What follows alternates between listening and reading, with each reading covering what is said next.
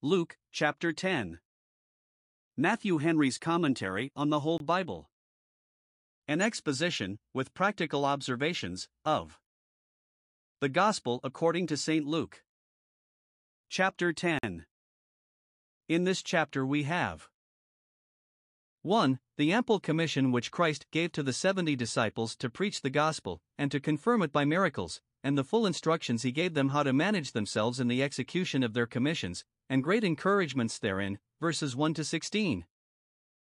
2. The report which the 70 disciples made to their master of the success of their negotiation, and his discourse thereupon, verses 17 to 24.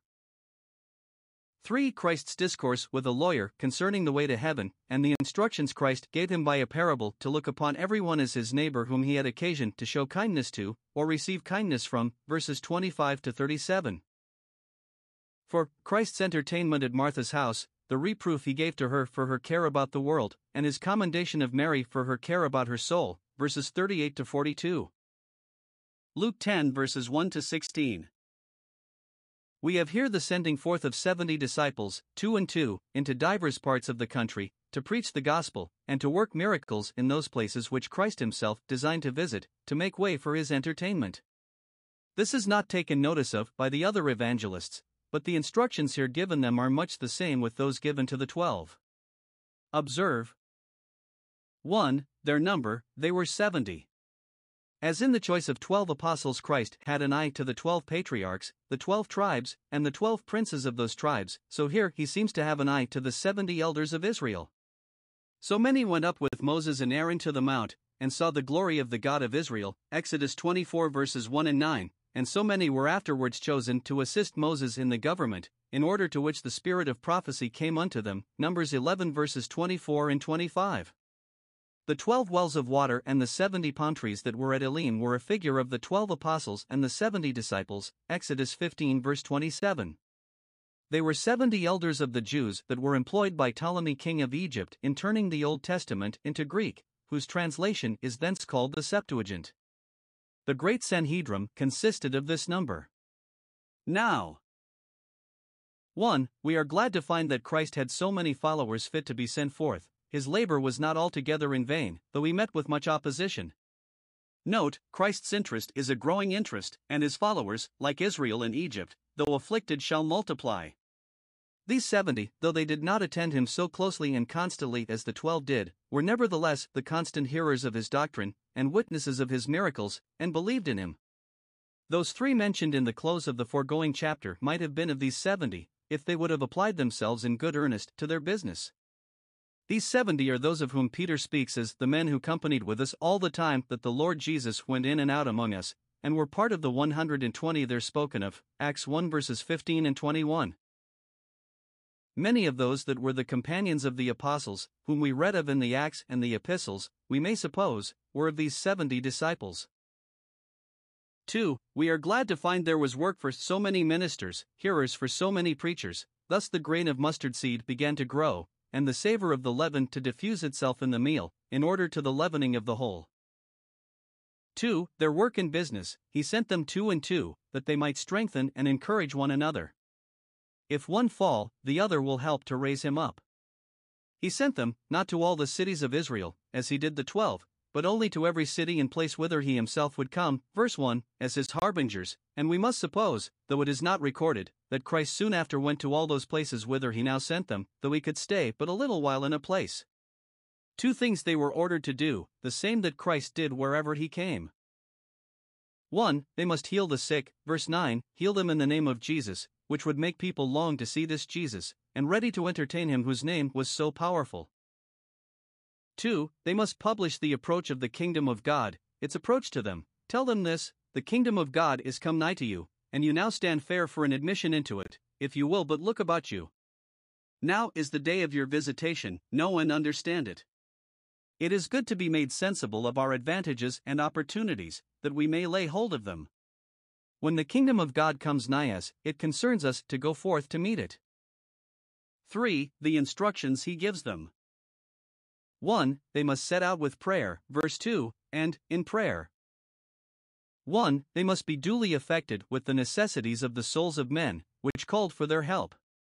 they must look about, and see how great the harvest was, what abundance of people there were that wanted to have the gospel preached to them and were willing to receive it, nay, that had at this time their expectations raised of the coming of the Messiah and of his kingdom.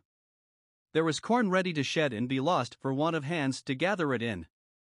Note, ministers should apply themselves to their work under a deep concern for precious souls, looking upon them as the riches of this world, which ought to be secured for Christ. They must likewise be concerned that the laborers were so few. The Jewish teachers were indeed many, but they were not laborers. They did not gather in souls to God's kingdom, but to their own interest and party. Note, those that are good ministers themselves wish that there were more good ministers, for there is work for more. It is common for tradesmen not to care how few there are of their own trade, but Christ would have the laborers in his vineyard reckon it a matter of complaint when the laborers are few. 2. They must earnestly desire to receive their mission from God, that he would send them forth as laborers into his harvest, who is the Lord of the harvest, and that he would send others forth, for, if God send them forth, they may hope he will go along with them and give them success. Let them therefore say, as the prophet, Isaiah 6 verse 8, "Here I am, send me." It is desirable to receive our commission from God, and then we may go on boldly. 2. They must set out with an expectation of trouble and persecution. Behold, I send you forth as lambs among wolves, but go your ways, and resolve to make the best of it. Your enemies will be as wolves, bloody and cruel, and ready to pull you to pieces. In their threatenings and revilings, they will be as howling wolves to terrify you. In their persecutions of you, they will be as ravening wolves to tear you. But you must be as lambs, peaceable and patient, though made an easy prey of. It would have been very hard thus to be sent forth as sheep among wolves, if he had not endued them with his spirit and courage. 3. They must not encumber themselves with a load of provisions, as if they were going a long voyage, but depend upon God and their friends to provide what was convenient for them. Carry neither a purse for money, nor a scrip or knapsack for clothes or victuals, nor new shoes, as before to the 12, chapter 9 verse 3, and salute no man by the way. This command Elisha gave to his servant when he sent him to see the Shunammite's dead child, 2 Kings 4 verse 29. Not that Christ would have his ministers to be rude, morose, and unmannerly, but 1. They must go as men in haste, that had their particular places assigned them, where they must deliver their message, and in their way directly to those places must not hinder or retard themselves with needless ceremonies or compliments. 2. They must go as men of business that relates to another world, which they must be intent in and intent upon, and therefore must not entangle themselves with conversation about secular affairs. Minister verbi est, hoc agiu, are a minister of the word, attend to your office. 3. They must go as serious men, and men in sorrow. It was the custom of mourners, during the first 7 days of their mourning, not to salute any. Job 2 verse 13. Christ was a man of sorrows and acquainted with grief, and it was fit that by this and other signs his messengers should resemble him, and likewise show themselves affected with the calamities of mankind which they came to relieve, and touched with a feeling of them. For they must show not only their goodwill, but God's goodwill, to all to whom they came, and leave the issue and success to him that knows the heart. Verses 5 and 6. 1. The charge given them was, whatsoever house they entered into, they must say, Peace be to this house. Here. 1. They are supposed to enter into private houses, for, being not admitted into the synagogues, they were forced to preach where they could have liberty. And, as their public preaching was driven into houses, so thither they carried it. Like their master, wherever they visited, they preached from house to house. Acts 5 verse 42, 20. Christ's church was at first very much a church in the house. 2. They are instructed to say, Peace be to this house, to all under this roof, to this family, and to all that belong to it. Peace be to you was the common form of salutation among the Jews. They must not use it in formality, according to custom, to those they met on the way, because they must use it with solemnity to those whose houses they entered into. Salute no man by the way in compliment, but to those into whose house ye enter, say, Peace be to you, with seriousness and in reality, for this is intended to be more than a compliment. Christ's ministers go into all the world to say, in Christ's name, Peace be to you. First, we are to propose peace to all, to preach peace by Jesus Christ, to proclaim the gospel of peace, the covenant of peace, peace on earth, and to invite the children of men to come and take the benefit of it. Secondly, we are to pray for peace to all. We must earnestly desire the salvation of the souls of those we preach to, and offer up those desires to God in prayer, and it may be well to let them know that we do thus pray for them, and bless them in the name of the Lord. 2. The success was to be different, according to the different dispositions of those whom they preached to and prayed for. According as the inhabitants were sons of peace or not, so their peace should or should not rest upon the house. Recipiter ad modum recipientis, the quality of the receiver determines the nature of the reception. 1. You will meet with some that are the sons of peace, that by the operations of divine grace, pursuant to the designations of the divine council, are ready to admit the word of the gospel in the light and love of it, and have their hearts made as soft wax to receive the impressions of it. Those are qualified to receive the comforts of the gospel, in whom there is a good work of grace wrought. And, as to those, your peace shall find them out and rest upon them, your prayers for them shall be heard, the promises of the gospel shall be confirmed to them, the privileges of it conferred on them, and the fruit of both shall remain and continue with them, a good part that shall not be taken away. 2. You will meet with others that are no ways disposed to hear or heed your message, whole houses that have not one son of peace in them.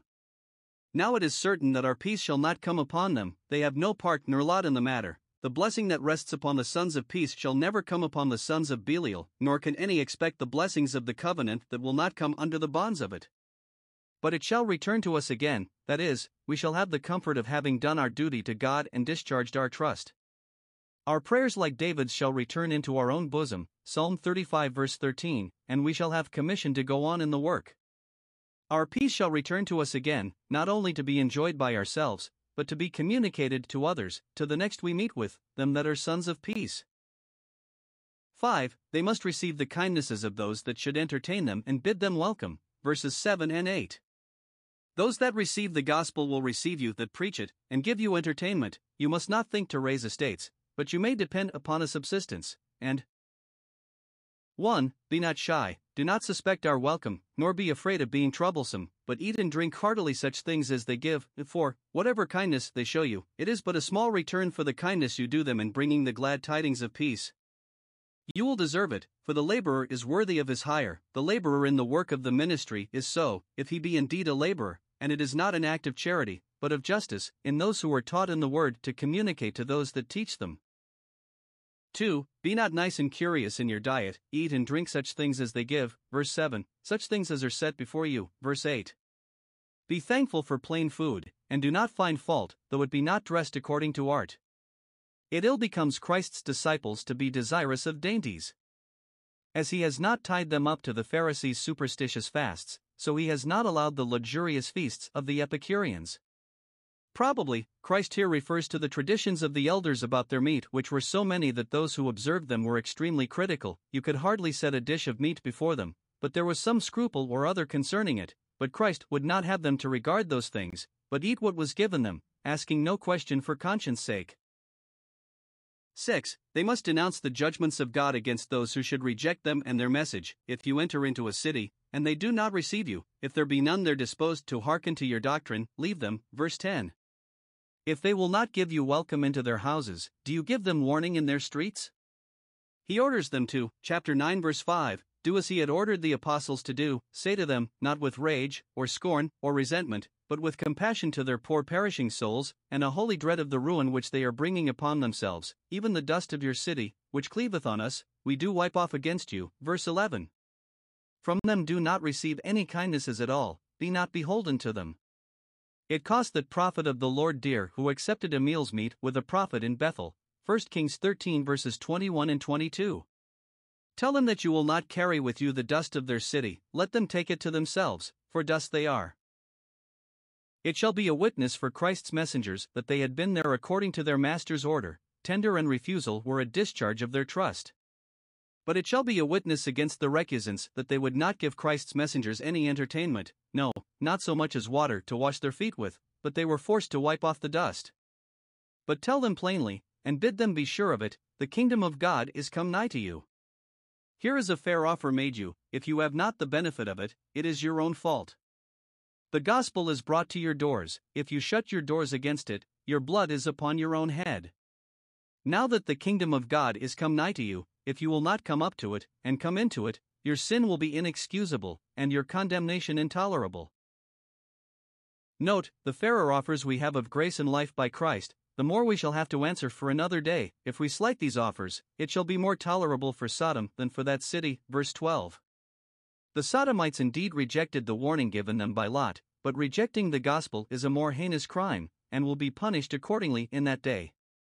He means the day of judgment, verse 14, but calls it, by way of emphasis, that day, because it is the last and great day, the day when we must account for all the days of time, and have our state determined for the days of eternity.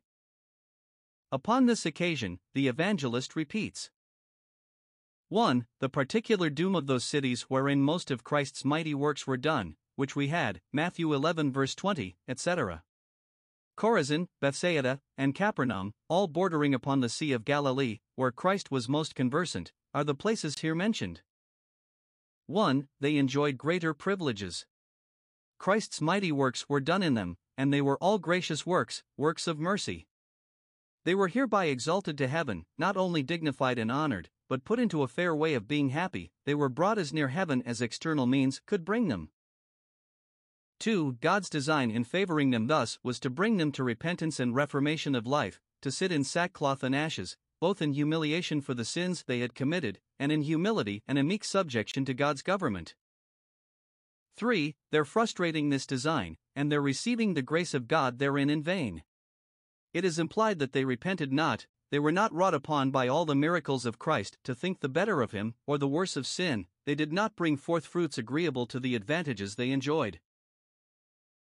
For, there was reason to think, morally speaking, that, if Christ had gone to Tyre and Sidon, Gentile cities, and had preached the same doctrine to them and wrought the same miracles among them that he did in these cities of Israel, they would have repented long ago, so speedy would their repentance have been, and that in sackcloth and ashes, so deep would it have been. Now to understand the wisdom of God, in giving the means of grace to those who would not improve them, and denying them to those that would, we must wait for the great day of discovery. 5. The doom of those who thus receive the grace of God in vain will be very fearful. They that were thus exalted, not making use of their elevation, will be thrust down to hell, thrust down with disgrace and dishonor.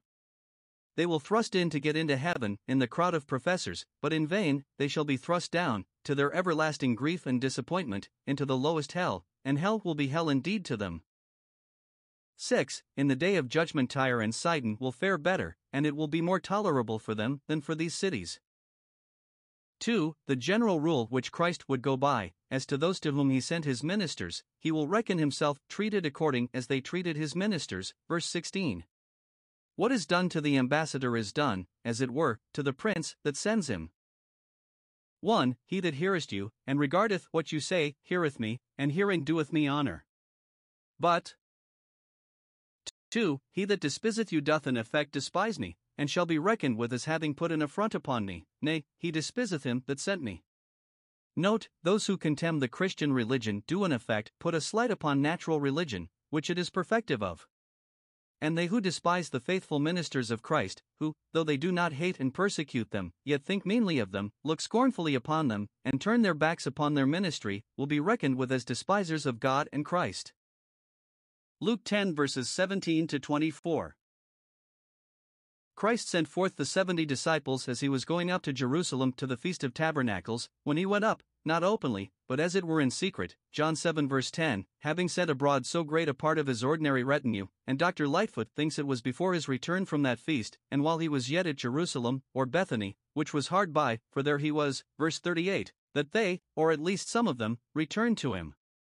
Now here we are told. 1. What account they gave him of the success of their expedition. They returned again with joy, verse 17, not complaining of the fatigue of their journeys, nor of the opposition and discouragement they met with, but rejoicing in their success, especially in casting out unclean spirits. Lord, even the devils are subject unto us through thy name. Though only the healing of the sick was mentioned in their commission, verse 19, yet no doubt the casting out of devils was included, and in this they had wonderful success. 1. They give Christ the glory of this, it is through thy name. Note, all our victories over Satan are obtained by power derived from Jesus Christ.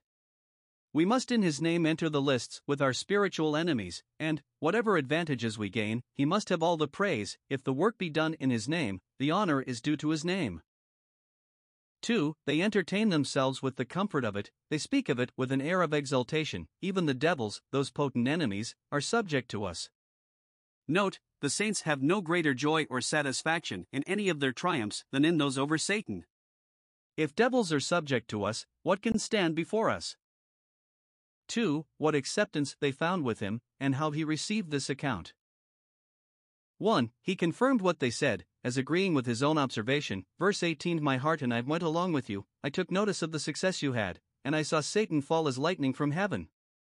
Note, Satan and his kingdom fell before the preaching of the gospel. I see how it is, saith Christ, as you get ground, the devil losseth ground. He falls as lightning falls from heaven, so suddenly, so irrecoverably, so visibly, that all may perceive it, and say, see how Satan's kingdom totters, see how it tumbles. They triumphed in casting devils out of the bodies of people, but Christ sees and rejoices in the fall of the devil from the interest he has in the souls of men, which is called his power in high places. Ephesians 6 verse 12. He foresees this to be but in earnest of what should now be shortly done, and was already begun, that destroying of Satan's kingdom in the world by the extirpating of idolatry and the turning of the nations to the faith of Christ. Satan falls from heaven when he falls from the throne in men's hearts, Acts 26 verse 18. And Christ foresaw that the preaching of the gospel, which would fly like lightning through the world, would wherever it went pull down Satan's kingdom. Now is the prince of this world cast out.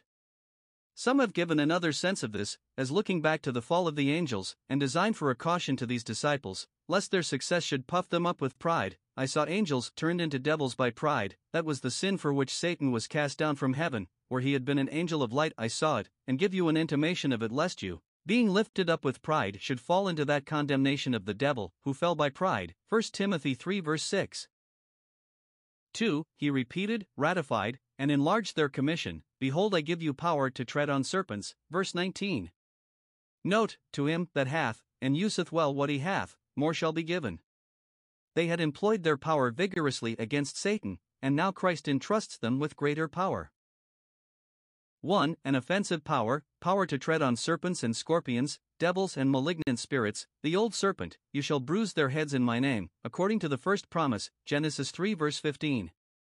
Come, set your feet on the necks of these enemies, you shall tread upon these lions and adders wherever you meet with them, you shall trample them under foot, Psalm 91 verse 13.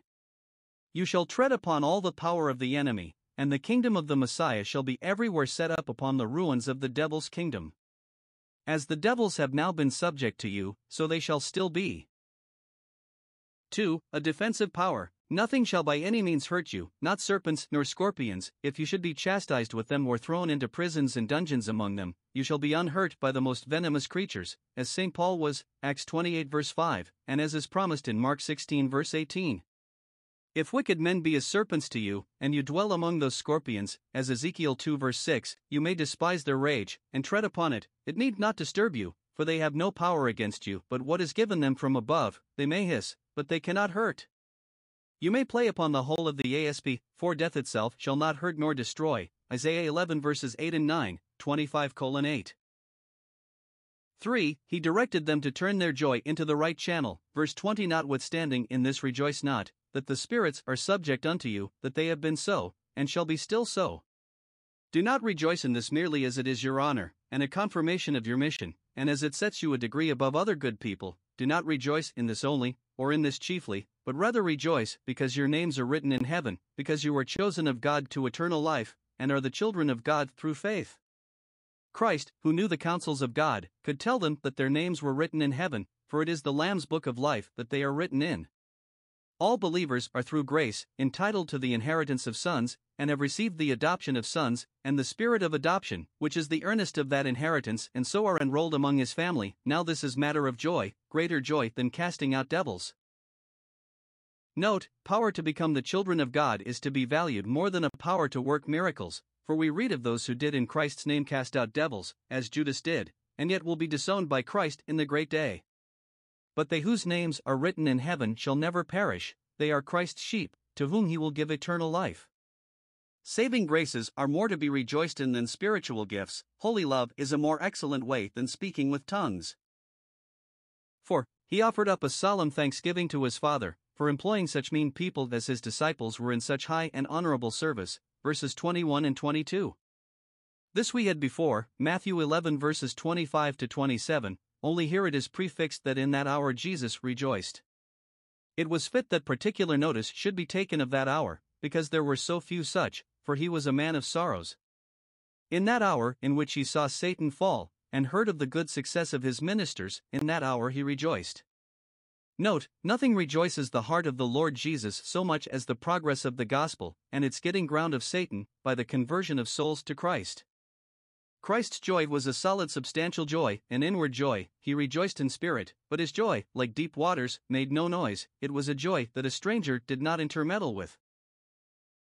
Before he applied himself to thank his Father, he stirred up himself to rejoice, for, as thankful praise is the genuine language of holy joy, so holy joy is the root and spring of thankful praise. Two things he gives thanks for. 1. For what was revealed by the Father through the Son, I thank thee, O Father, Lord of heaven and earth, verse 21. In all our adorations of God, we must have an eye to him, both as the maker of heaven and earth and as the Father of our Lord Jesus Christ, and in him our Father. Now that which he gives thanks for is 1. That the counsels of God concerning man's reconciliation to himself were revealed to some of the children of men, who might be fit also to teach others, and it is God that by his Son has spoken these things to us and by his Spirit has revealed them in us. He has revealed that which had been kept secret from the beginning of the world. 2. That they were revealed to babes, to those who were of mean parts and capacities, whose extraction and education had nothing in them promising, who were but children in understanding, till God by his Spirit elevated their faculties, and furnished them with this knowledge, and an ability to communicate it. We have reason to thank God, not so much for the honor he has hereby put upon babes, as for the honor he has hereby done himself in perfecting strength out of weakness. 3. That, at the same time when he revealed them unto babes, he hid them from the wise and prudent, the Gentile philosophers, the Jewish rabbin. He did not reveal the things of the gospel to them, nor employ them in preaching up his kingdom. Thanks be to God that the apostles were not fetched from their schools, for first, they would have been apt to mingle their notions with the doctrine of Christ, which would have corrupted it, as afterwards it proved. For Christianity was much corrupted by the Platonic philosophy in the first ages of it, by the Peripatetic in its latter ages, and by the Judaizing teachers at the first planting of it. Secondly, if rabbin and philosophers had been made apostles, the success of the gospel would have been ascribed to their learning and wit and the force of their reasonings and eloquence, and therefore they must not be employed, lest they should have taken too much to themselves, and others should have attributed too much to them. They were passed by for the same reason that Gideon's army was reduced. The people are yet too many, Judges 7 verse 4. Paul indeed was bred a scholar among the wise and prudent, but he became a babe when he became an apostle, and laid aside the enticing words of man's wisdom, forgot them all, and made neither show nor use of any other knowledge than that of Christ and him crucified, 1 Corinthians 2 verses 2 and 4. For, that God herein acted by way of sovereignty, even so, Father, for so it seemed good in thy sight. If God gives his grace and the knowledge of his Son to some that are less likely, and does not give it to others whom we should think better able to deliver it with advantage, this must satisfy, so it pleases God, whose thoughts are infinitely above ours. He chooses to entrust the dispensing of his gospel in the hands of those who with a divine energy will give it the setting on, rather than in theirs who with human art will give it the setting off. 2. For what was secret between the Father and the Son, verse 22. 1. The vast confidence that the Father puts in the Son. All things are delivered to me of my Father, all wisdom and knowledge, all power and authority, all the grace and comfort which are intended for the chosen remnant, it is all delivered into the hands of the Lord Jesus. In him all fullness must dwell, and from him it must be derived. He is the great trustee that manages all the concerns of God's kingdom. 2. The good understanding that there is between the Father and the Son, and their mutual consciousness, such as no creature can be admitted to. No man knows who the Son is, nor what his mind is, but the Father, who possessed him in the beginning of his ways, before his works of old, Proverbs 8 verse 22, nor who the Father is, and what his counsels are, but the Son, who lay in his bosom from eternity, was by him as one brought up with him, and was daily his delight, Proverbs 8 verse 30, and he to whom the Son by the Spirit will reveal him. The Gospel is the revelation of Jesus Christ. To him we owe all the discoveries made to us of the will of God for our salvation, and here he speaks of being entrusted with it as that which was a great pleasure to himself and for which he was very thankful to his Father. 5. He told his disciples how well it was for them that they had these things revealed to them, verses 23 and 24. Having addressed himself to his Father, he turned to his disciples, designing to make them sensible how much it was for their happiness, as well as for the glory and honor of God, that they knew the mysteries of the kingdom and were employed to lead others into the knowledge of them, considering 1. What a step it is towards something better. Though the bare knowledge of these things is not saving, yet it puts us in the way of salvation. Blessed are the eyes which see the things which we see. God therein blesseth them, and, if it be not their own fault, it will be an eternal blessedness to them. 2. What a step it is above those that went before them, even the greatest saints, and those that were most the favorites of heaven, many prophets and righteous men. So it is in Matthew 13 verse 17, many prophets and kings, so it is here, have desired to see and hear those things which you are daily and intimately conversant with, and have not seen and heard them. The honor and happiness of the New Testament saints far exceed those even of the prophets and kings of the Old Testament, though they also were highly favored. The general ideas which the Old Testament saints had, according to the intimations given them, of the graces and glories of the Messiah's kingdom, made them wish 1,000 times that their lot had been reserved for those blessed days, and that they might see the substance of those things of which they had faint shadows. Note the consideration of the great advantages which we have in the New Testament light, above what they had who lived in Old Testament times, should awaken our diligence in the improvement of it, for, if it do not, it will aggravate our condemnation for the non-improvement of it. Luke 10 verses 25 to 37. We have here Christ's discourse with a lawyer about some points of conscience, which we are all concerned to be rightly informed in and are so hear from Christ, though the questions were proposed with no good intention. 1. We are concerned to know what that good is which we should do in this life, in order to our attaining eternal life. A question to this purport was proposed to our Savior by a certain lawyer, or scribe, only with a design to try him, not with a desire to be instructed by him, verse 25. The lawyer stood up, and asked him, Master, what shall I do to inherit eternal life? If Christ had anything peculiar to prescribe, by this question he would get it out of him, and perhaps expose him for it. If not, he would expose his doctrine as needless, since it would give no other direction for obtaining happiness than what they had already received, or, perhaps, he had no malicious design against Christ, as some of the scribes had, only he was willing to have a little talk with him, just as people go to church to hear what the minister will say.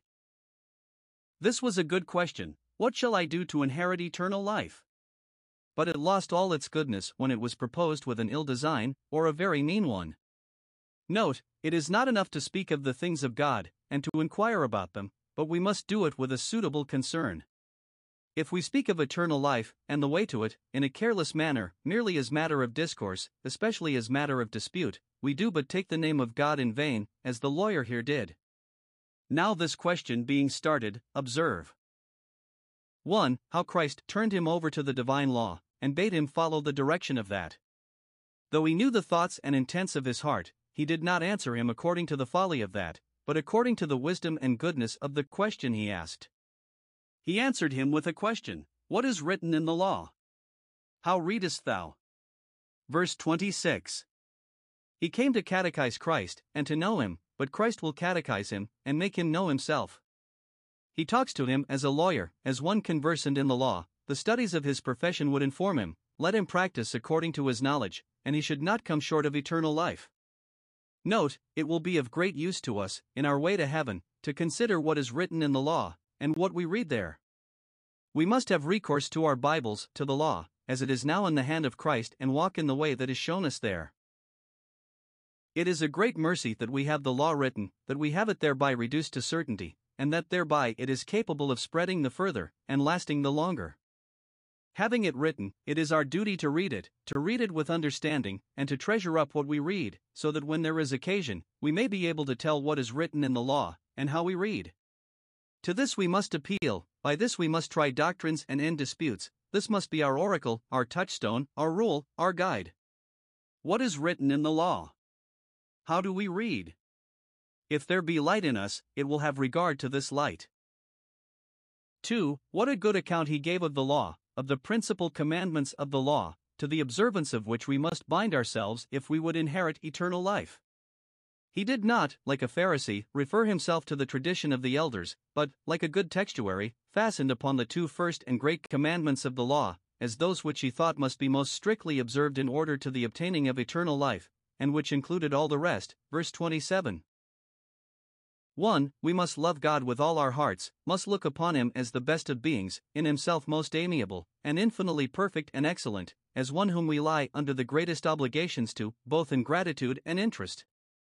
We must prize Him, and value ourselves by our relation to Him, must please ourselves in Him, and devote ourselves entirely to Him.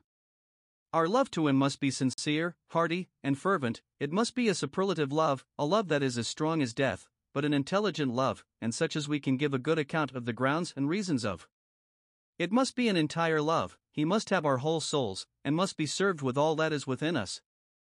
We must love nothing besides Him, but what we love for Him and in subordination to Him. 2. We must love our neighbors as ourselves, which we shall easily do if we, as we ought to do, love God better than ourselves. We must wish well to all and ill to none, must do all the good we can in the world and no hurt, and must fix it as a rule to ourselves to do to others as we would they should do to us, and this is to love our neighbor as ourselves. 3. Christ's approbation of what He said, verse 28. Though he came to tempt him, yet what he said that was good Christ commended, thou hast answered right. Christ Himself fastened upon these as the two great commandments of the law, Matthew 22 verse 37. Both sides agreed in this. Those who do well shall have praise of the same, and so should those have that speak well. So far is right, but a hardest part of this work yet remains, this do, and thou shalt live, thou shalt inherit eternal life. For, His care to avoid the conviction which was now ready to fasten upon Him. When Christ said, this do, and thou shalt live, he began to be aware that Christ intended to draw from him an acknowledgement that he had not done this, and therefore an inquiry what he should do, which way he should look, to get his sins pardoned, an acknowledgement also that he could not do this perfectly for the future by any strength of his own, and therefore an inquiry which way he might fetch in strength to enable him to do it, but he was willing to justify himself, and therefore cared not for carrying on that discourse, but saith, in effect, as another did, Matthew 19 verse 20, all these things have I kept from my youth up. Note, many ask good questions with a design rather to justify themselves than to inform themselves, rather proudly to show what is good in them than humbly to see what is bad in them. 2. We are concerned to know who is our neighbor, whom by the second great commandment we are obliged to love. This is another of this lawyer's queries, which he started only that he might drop the former, lest Christ should have forced him, in the prosecution of it, to condemn himself, when he was resolved to justify himself. As to loving God, he was willing to say no more of it, but, as to his neighbor, he was sure that there he had come up to the rule, for he had always been very kind and respectful to all about him. Now observe. 1. What was the corrupt notion of the Jewish teachers in this matter? Dr. Lightfoot quotes their own words to this purport, where he saith, Thou shalt love thy neighbor. He accepts all Gentiles, for they are not our neighbors, but those only that are of our own nation and religion. They would not put an Israelite to death for killing a Gentile, for he was not his neighbor. They indeed say that they ought not to kill a Gentile whom they were not at war with, but, if they saw a Gentile in danger of death, they thought themselves under no obligation to help to save his life.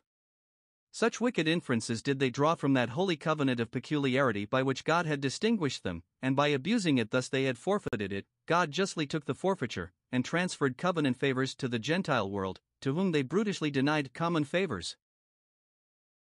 2. How Christ corrected this inhuman notion, and showed, by a parable, that whomsoever we have need to receive kindness from, and find ready to show us the kindness we need, we cannot but look upon as our neighbor, and therefore ought to look upon all those as such who need our kindness, and to show them kindness accordingly, though they be not of our own nation and religion.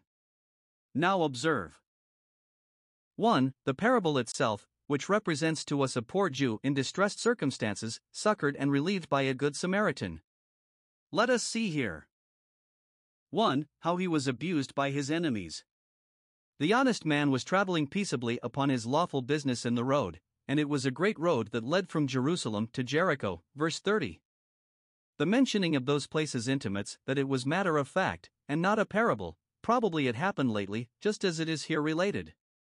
The occurrences of providence would yield us many good instructions if we would carefully observe and improve them, and would be equivalent to parables framed on purpose for instruction, and be more affecting. This poor man fell among thieves.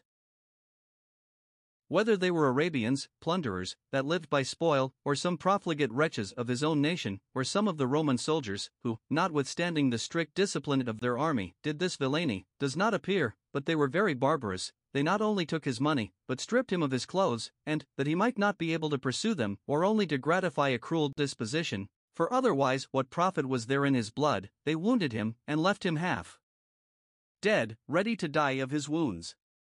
We may here conceive a just indignation at highwaymen, that have divested themselves of all humanity, and are as natural brute beasts, beasts of prey, made to be taken and destroyed, and at the same time we cannot but think with compassion on those that fall into the hands of such wicked and unreasonable men, and be ready, when it is in our power, to help them. What reason have we to thank God for our preservation from perils by robbers? 2. How he was slighted by those who should have been his friends, who were not only men of his own nation and religion, but one a priest and the other a Levite, men of a public character and station, nay, they were men of professed sanctity, whose offices obliged them to tenderness and compassion, Hebrews 5 verse 2, who ought to have taught others their duty in such a case as this, which was to deliver them that were drawn unto death, yet they would not themselves do it. Dr. Lightfoot tells us that many of the courses of the priests had their residence in Jericho, and thence came up to Jerusalem, when it was their turn to officiate there, and so back again, which occasioned abundance of passing and repassing of priests that way, and Levites their attendants. They came this way, and saw the poor wounded man. It is probable that they heard his groans, and could not but perceive that if he were not helped he must quickly perish. The Levite not only saw him, but came and looked on him, verse 32. But they passed by on the other side. When they saw his case, they got as far off him as ever they could, as if they would have had a pretense to say, Behold, we knew it not. It is sad when those who should be examples of charity are prodigies of cruelty, and when those who should by displaying the mercies of God, open the bowels of compassion in others, shut up their own. 3. How he was succored and relieved by a stranger, a certain Samaritan, of that nation which of all others the Jews most despised and detested, and would have no dealings with. This man had some humanity in him, verse 33. The priest had his heart hardened against one of his own people, but the Samaritan had his opened towards one of another people. When he saw him he had compassion on him, and never took into consideration what country he was of.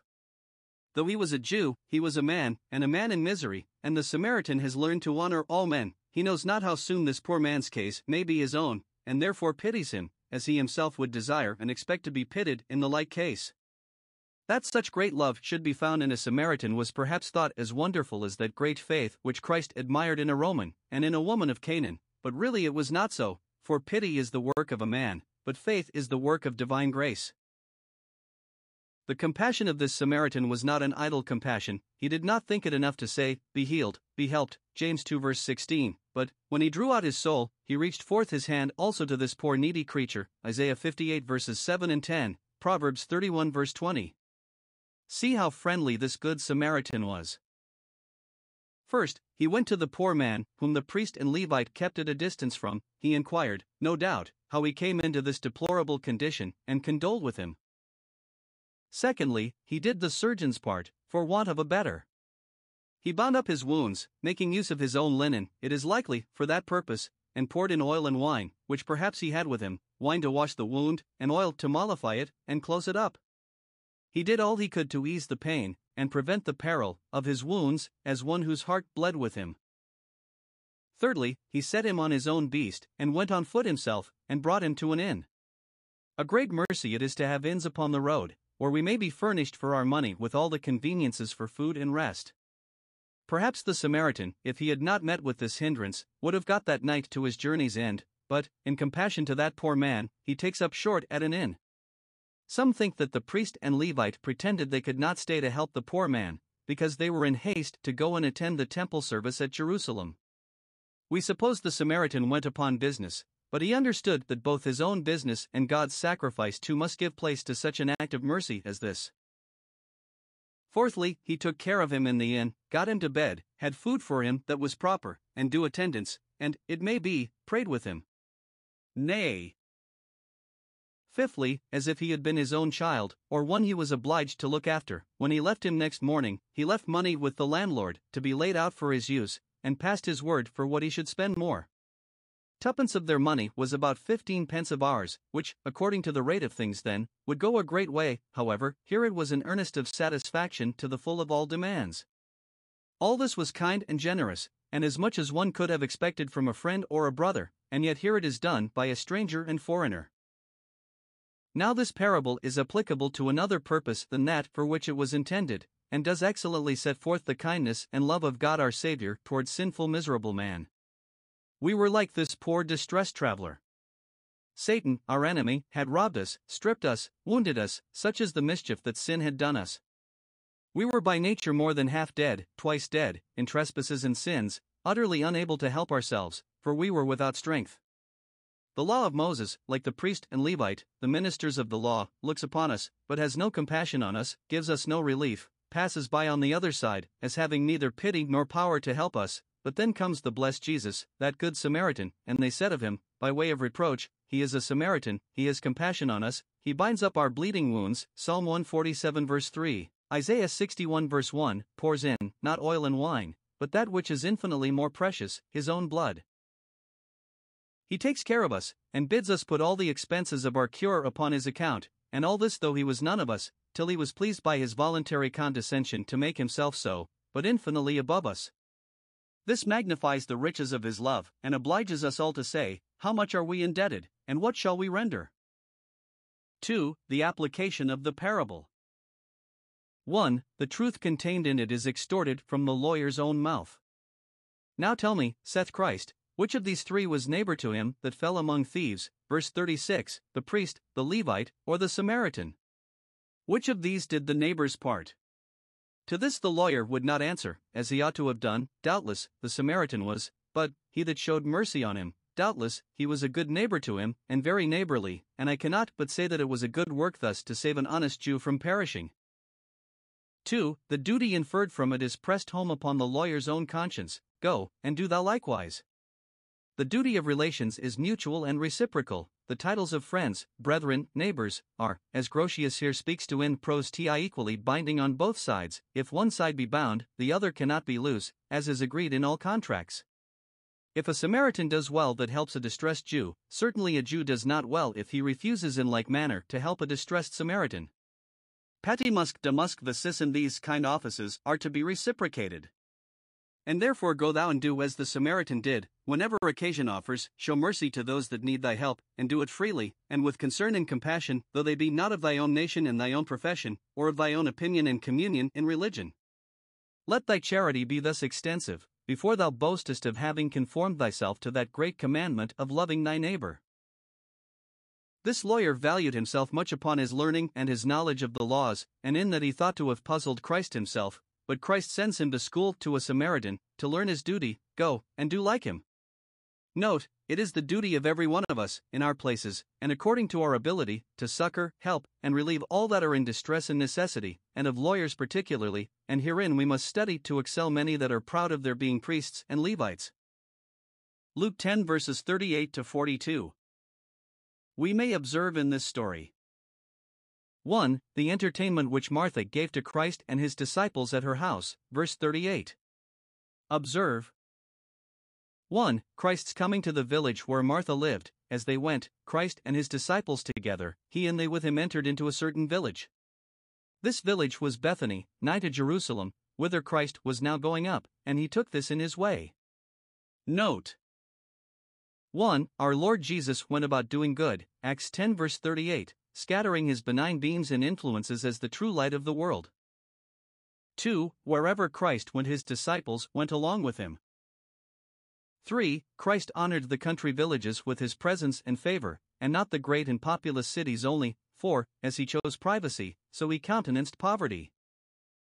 2. His reception at Martha's house. A certain woman, named Martha, received him into her house, and made him welcome, for she was the housekeeper. Note 1. Our Lord Jesus, when he was here upon earth, was so poor that he was necessitated to be beholden to his friends for a subsistence. Though he was Zion's king, he had no house of his own either in Jerusalem or near it. 2. There were some who were Christ's particular friends, whom he loved more than his other friends, and them he visited most frequently. He loved this family, John 11 verse 5, and often invited himself to them. Christ's visits are the tokens of his love, John 14 verse 23. 3. There were those who kindly received Christ into their houses when he was here upon earth. It is called Martha's house, for, probably, she was a widow, and was the housekeeper. Though it was expensive to entertain Christ, for he did not come alone, but brought his disciples with him, yet she would not regard the cost of it. How can we spend what we have better than in Christ's service? Nay, though at this time it was grown dangerous to entertain him, especially so near Jerusalem, yet she cared not what hazard she ran for his name's sake. Though there were many that rejected him, and would not entertain him, yet there was one that would bid him welcome. Though Christ is everywhere spoken against, yet there is a remnant to whom he is dear, and who are dear to him. 2. The attendance which Mary, the sister of Martha, gave upon the word of Christ, verse 20. 1. She heard his word. It seems, our Lord Jesus, as soon as he came into Martha's house, even before entertainment was made for him, addressed himself to his great work of preaching the gospel. He presently took the chair with solemnity, for Mary sat to hear him, which intimates that it was a continued discourse. Note, a good sermon is never the worse for being preached in a house, and the visits of our friends should be so managed as to make them turn to a spiritual advantage. Mary, having this prize put into her hands, sat herself to improve it, not knowing when she should have such another. Since Christ is forward to speak, we should be swift to hear. 2. She sat to hear, which denotes a close attention. Her mind was composed, and she resolved to abide by it, not to catch a word now and then, but to receive all that Christ delivered. She sat at his feet, as scholars at the feet of their tutors when they read their lectures, hence Paul is said to be brought up at the feet of Gamaliel. Our sitting at Christ's feet, when we hear his word, signifies a readiness to receive it, and a submission and entire resignation of ourselves to the guidance of it. We must either sit at Christ's feet or be made his footstool, but, if we sit with him at his feet now, we shall sit with him on his throne shortly. 3. The care of Martha about her domestic affairs. But Martha was cumbered about much serving, verse 40, and that was the reason why she was not where Mary was sitting at Christ's feet, to hear his word. She was providing for the entertainment of Christ and those that came with him. Perhaps she had no notice before of his coming, and she was unprovided, but was in care to have everything handsome upon this occasion. She had not such guests every day. Housekeepers know what care and bustle there must be when a great entertainment is to be made. Observe here. 1. Something commendable, which must not be overlooked. 1. Here was a commendable respect to our Lord Jesus, for we have reason to think it was not for ostentation, but purely to testify her good will to him, that she made this entertainment. Note, those who truly love Christ will think that well bestowed that is laid out for his honor. 2. Here was a commendable care of her household affairs. It appears, from the respect shown to this family among the Jews, John 11 verse 19, that they were persons of some quality and distinction, and yet Martha herself did not think it a disparagement to her to lay her hand even to the service of the family, when there was occasion for it. Note, it is the duty of those who have the charge of families to look well to the ways of their household. The affectation of state and the love of ease make many families neglected. 2. Here was something culpable, which we must take notice of too. 1. She was for much serving. Her heart was upon it, to have a very sumptuous and splendid entertainment, great plenty, great variety, and great exactness, according to the fashion of the place. She was in care, peripal and diaconian concerning much attendance. Note, it does not become the disciples of Christ to affect much serving, to affect varieties, dainties, and superfluities in eating and drinking. What need is there of much serving, when much less will serve? 2. She was cumbered about it, she was just distracted with it. Note, whatever cares the providence of God casts upon us, we must not be cumbered with them, nor be disquieted and perplexed by them. Care is good in duty, but cumber is sin and folly. 3. She was then cumbered about much serving when she should have been with her sister, sitting at Christ's feet to hear his word. Note, worldly business is then a snare to us when it hinders us from serving God and getting good to our souls. For, the complaint which Martha made to Christ against her sister Mary, for not assisting her, upon this occasion, in the business of the house, verse 40, Lord, dost thou not care that my sister, who is concerned as well as I in having things done well, has left me to serve alone? Therefore dismiss her from attending thee, and bid her come and help me. Now, 1. This complaint of Martha's may be considered as a discovery of her worldliness. It was the language of her inordinate care and cumber. She speaks as one in a mighty passion with her sister, else she would not have troubled Christ with the matter. Note, the inordinacy of worldly cares and pursuits is often the occasion of disturbance in families and of strife and contention among relations. Moreover, those that are eager upon the world themselves are apt to blame and censure those that are not so too, and while they justify themselves in their worldliness, and judge of others by their serviceableness to them in their worldly pursuits, they are ready to condemn those that addict themselves to the exercises of religion, as if they neglected the main chance, as they call it. Martha, being angry at her sister, appealed to Christ, and would have him say that she did well to be angry. Lord, doest not thou care that my sister has let me to serve alone? It should seem as if Christ had sometimes expressed himself tenderly concerned for her, and her ease and comfort, and would not have her go through so much toil and trouble, and she expected that he should now bid her sister take her share in it. When Martha was caring, she must have Mary, and Christ, and all, to care too, or else she is not pleased. Note, those are not always in the right that are most forward to appeal to God. We must therefore take heed, lest at any time we expect that Christ should espouse our unjust and groundless quarrels.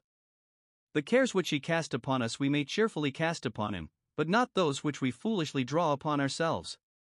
He will be the patron of the poor and injured, but not of the turbulent and injurious.